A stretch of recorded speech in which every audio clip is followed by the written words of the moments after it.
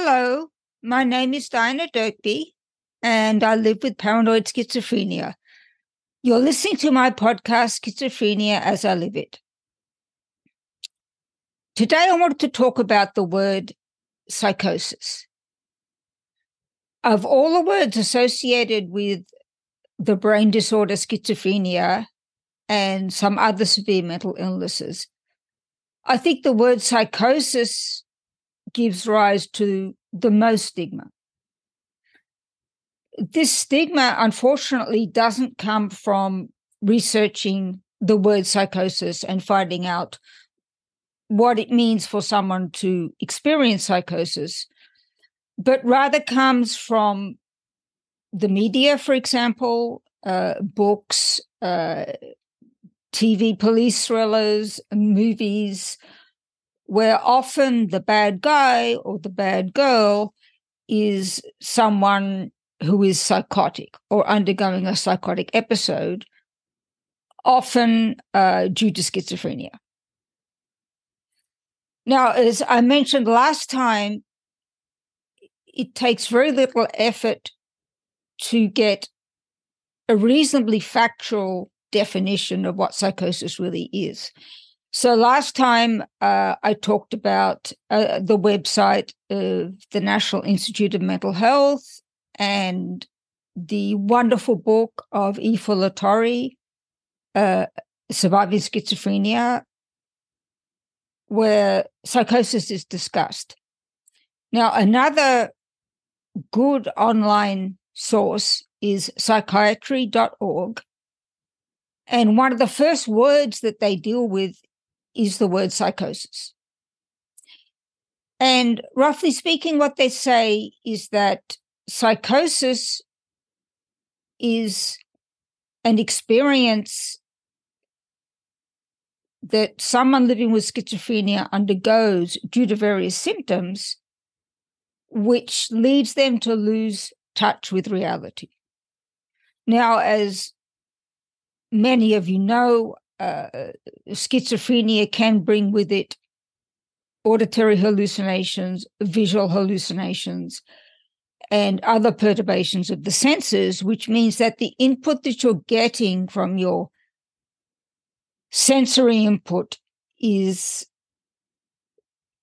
perturbed.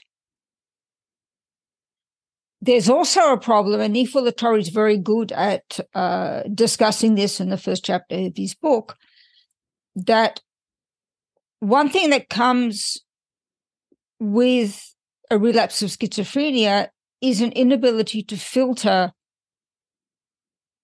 your sensory input. And you're actually led to an experience of sensory overload. And in trying to sort out what's actually going on, you can be actually totally overwhelmed because you just see everything, you hear everything, and you just don't know how to prioritize that input. So I think for many people, the word psychosis is scary because even if they know a little bit about schizophrenia, a little bit about other severe mental illnesses, and a little bit about psychosis, this thought that someone is out of touch with reality makes them afraid. But what you have to bear in mind is that this experience of being out of touch with reality is much more frightening for the person undergoing psychosis than it need be for the person witnessing it.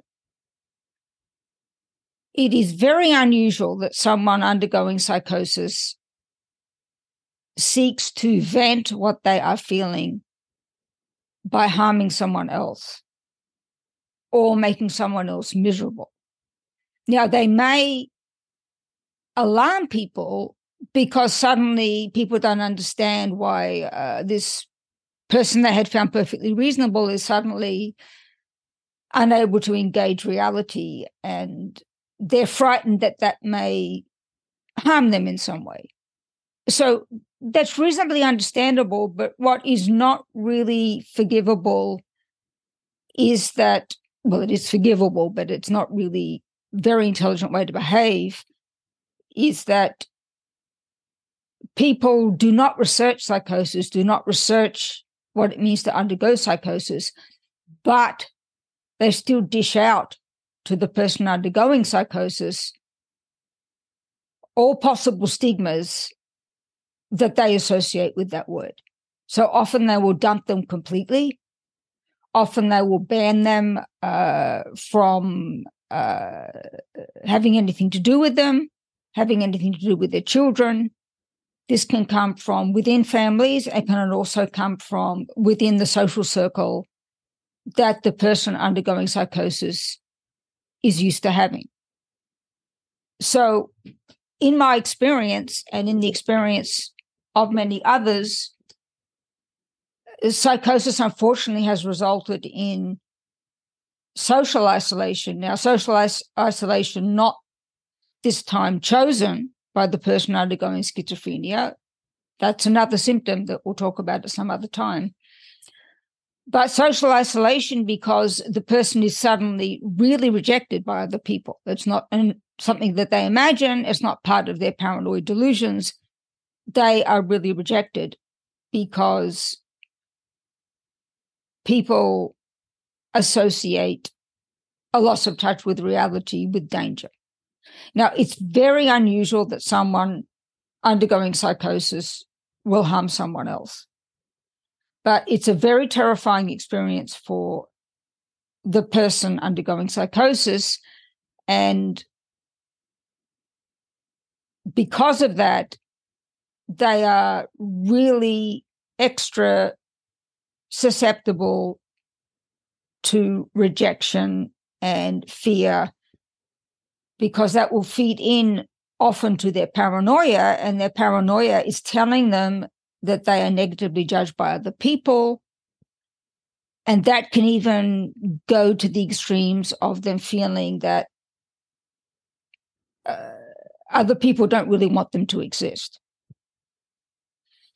Now, in my experience, when I've undergone psychosis and paranoia at the same time, the stigma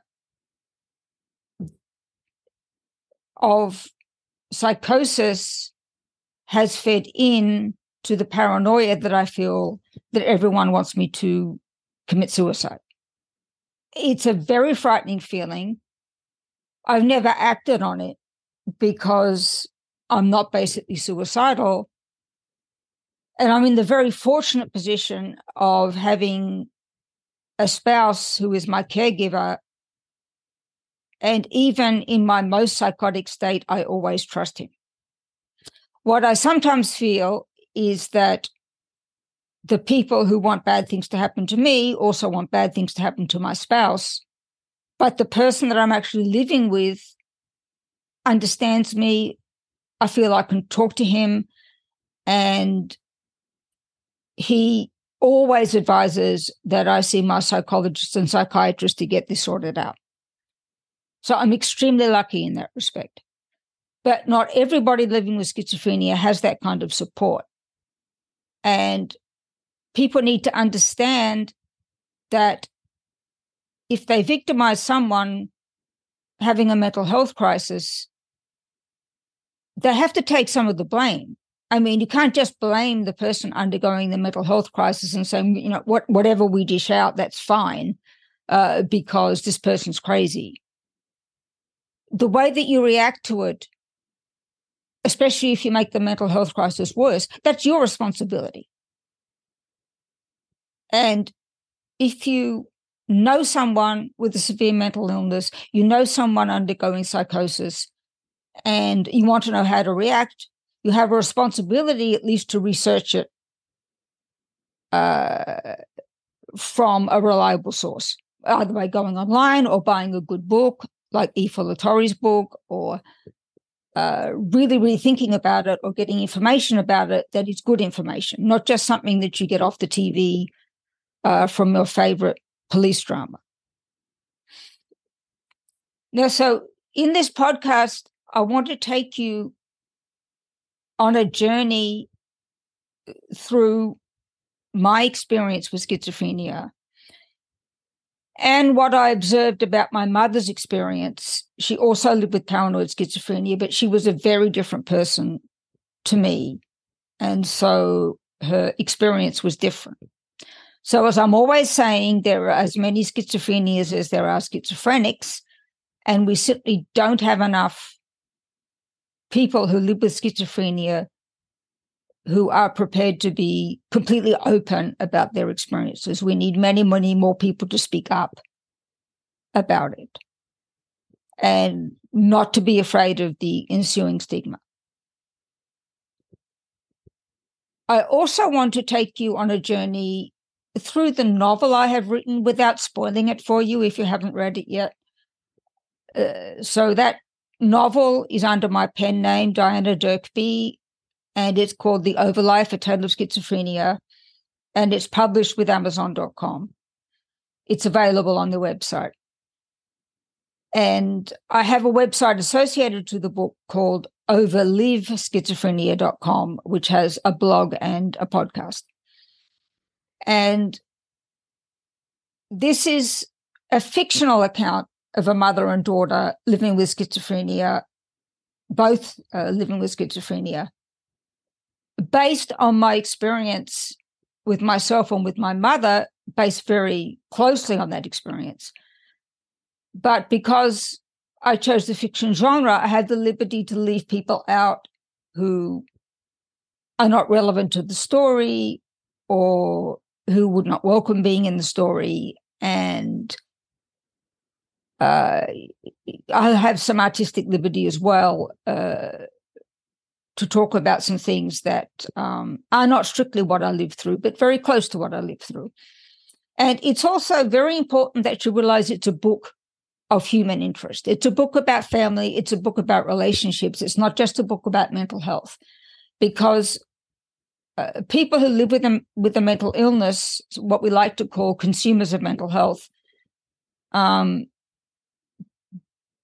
they are not defined by their mental illness. There's a lot of other things, a lot of aspects to them, a lot of things in their life that are not related to their mental illness, and they're not defined by their mental illness. And that's one of the things that I've gone through, and many people who live with schizophrenia or severe mental illness go through, that, oh, you're just schizophrenic, that's it. You're schizophrenic, we don't want to have anything to do with you, you're psychotic. All schizophrenics are the same, they're bad news, and we don't want to have anything to do with you.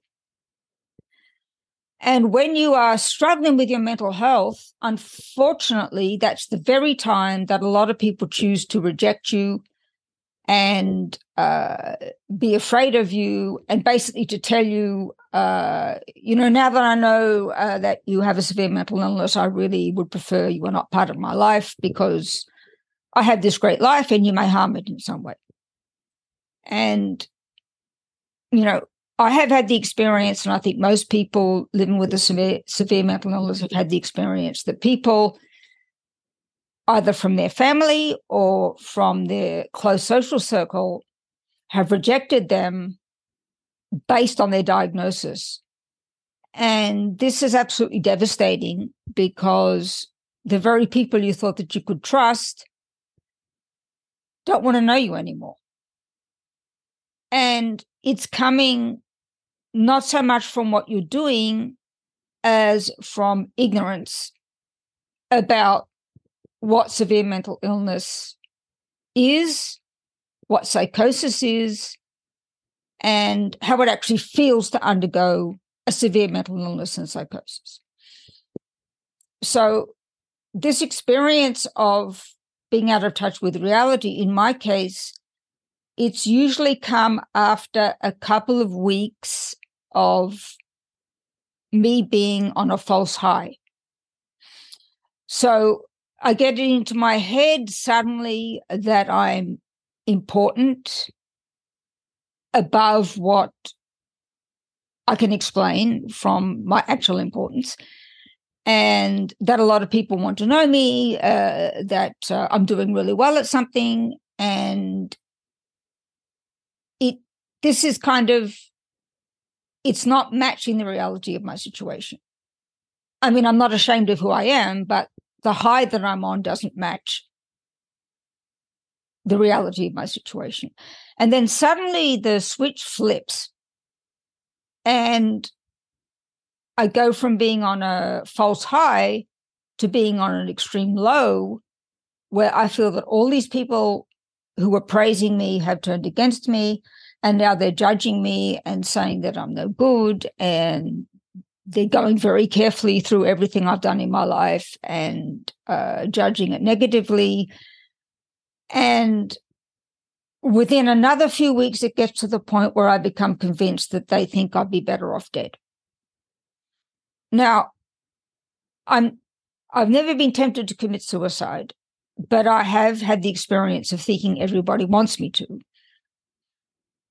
And, again, I have a spouse who I never mistrust, even when I'm at my sickest. So that's wonderful. It's a real support. But this feeling of rejection is added to by people's reaction to my strange behavior out of stigma, because they equate the strange behavior with danger. And, I have never hurt anybody in my life.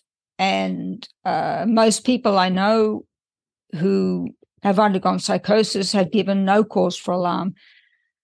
Occasionally it will happen that someone is maybe very angry and people are afraid of them. And that's very, very unfortunate, because they're probably just venting their frustration. But it's unusual that someone undergoing psychosis actually harms anybody physically. But the reactions that I have had, often they're as if people are afraid that I will harm them physically. And it's really an awful, awful feeling. So, I talked in my blog about the LEAP method, and I just want to remind you what the acronym LEAP stands for. It's listen, empathize, agree, and partner.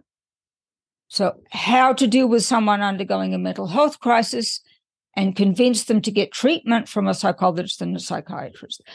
And none of the words in that acronym involve rejection. None of the words in that acronym involve fear.